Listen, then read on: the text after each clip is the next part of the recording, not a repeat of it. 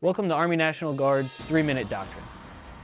In January of 1945, the 161st Infantry Washington Army National Guard landed on the island of Luzon in the Philippines as part of a massive invasion. After several months of hard fighting, they found themselves at the base of the Balete Pass, a small gap in the mountains outside the town of Santa Fe. These positions were heavily occupied by the Japanese Army, and the 25th Division commander directed his subordinate leaders to conduct an envelopment of the enemy defense. The envelopment is one of the 6 forms of maneuver identified in Army doctrinal publications. According to Army doctrine, the 6 forms of maneuver are the envelopment, turning movement, frontal attack, penetration, infiltration, and flank attack. Combined arms organizations accomplish their mission by synchronizing the contributions of all warfighting functions to execute these forms of maneuver.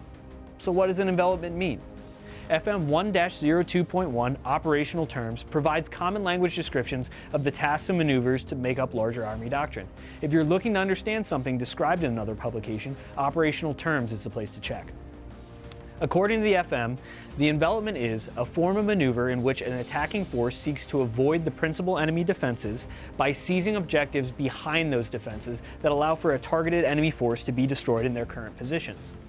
At the tactical level, envelopments focus on seizing terrain, destroying specific enemy forces, and interdicting enemy withdrawal routes. The commander's decisive operation focuses on attacking an assailable flank. It avoids the enemy's strength, the enemy's front, where the effects of the enemy fires and obstacles are the greatest. If no assailable flank is available, then the attacking commander can create one with a penetration. There are a few types of envelopments. A single envelopment results from maneuvering around one assailable flank of a designated enemy force. Double envelopments result from simultaneous maneuvering around both flanks of an enemy force. Encirclement operations are operations where one force loses its freedom of maneuver because an opposing force is able to isolate it by controlling all ground lines of communication and reinforcement. Vertical envelopments are tactical maneuvers where troops, either airdropped or air-landed, attack the rear and flanks of a force, in effect cutting it off and encircling it. A successful envelopment depends largely on the degree of surprise a commander achieves against the opponent or the presence of overwhelming combat power. The probability of success also increases when the commander's forces have superior tactical mobility, possessing air and information superiority, and shaping operations to fix the bulk of the enemy forces in their current position. For these reasons, the envelopment is a preferred tactic of highly mobile units, such as Striker, Air Assault, and Airborne. To defeat Japanese forces in the area, the 25th Division attempted a double envelopment. After bringing into play as additional assets, including additional fixing forces, engineers, artillery, and anti-aircraft units repurposed in a direct fire role, the commander of the 25th Division ordered the 161st Infantry to flank again.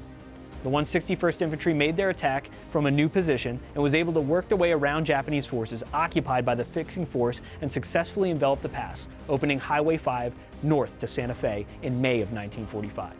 To make their attack successful, the 161st Infantry displayed the key elements of conducting an envelopment. 161st avoided the principal defenses by seizing objectives around those defenses. They allowed the enemy force covering Highway 5 to be destroyed in their current positions, clearing the road north to Santa Fe. So when you're planning your next envelopment, remember to reference some doctrine and draw from the experience of those who came before us.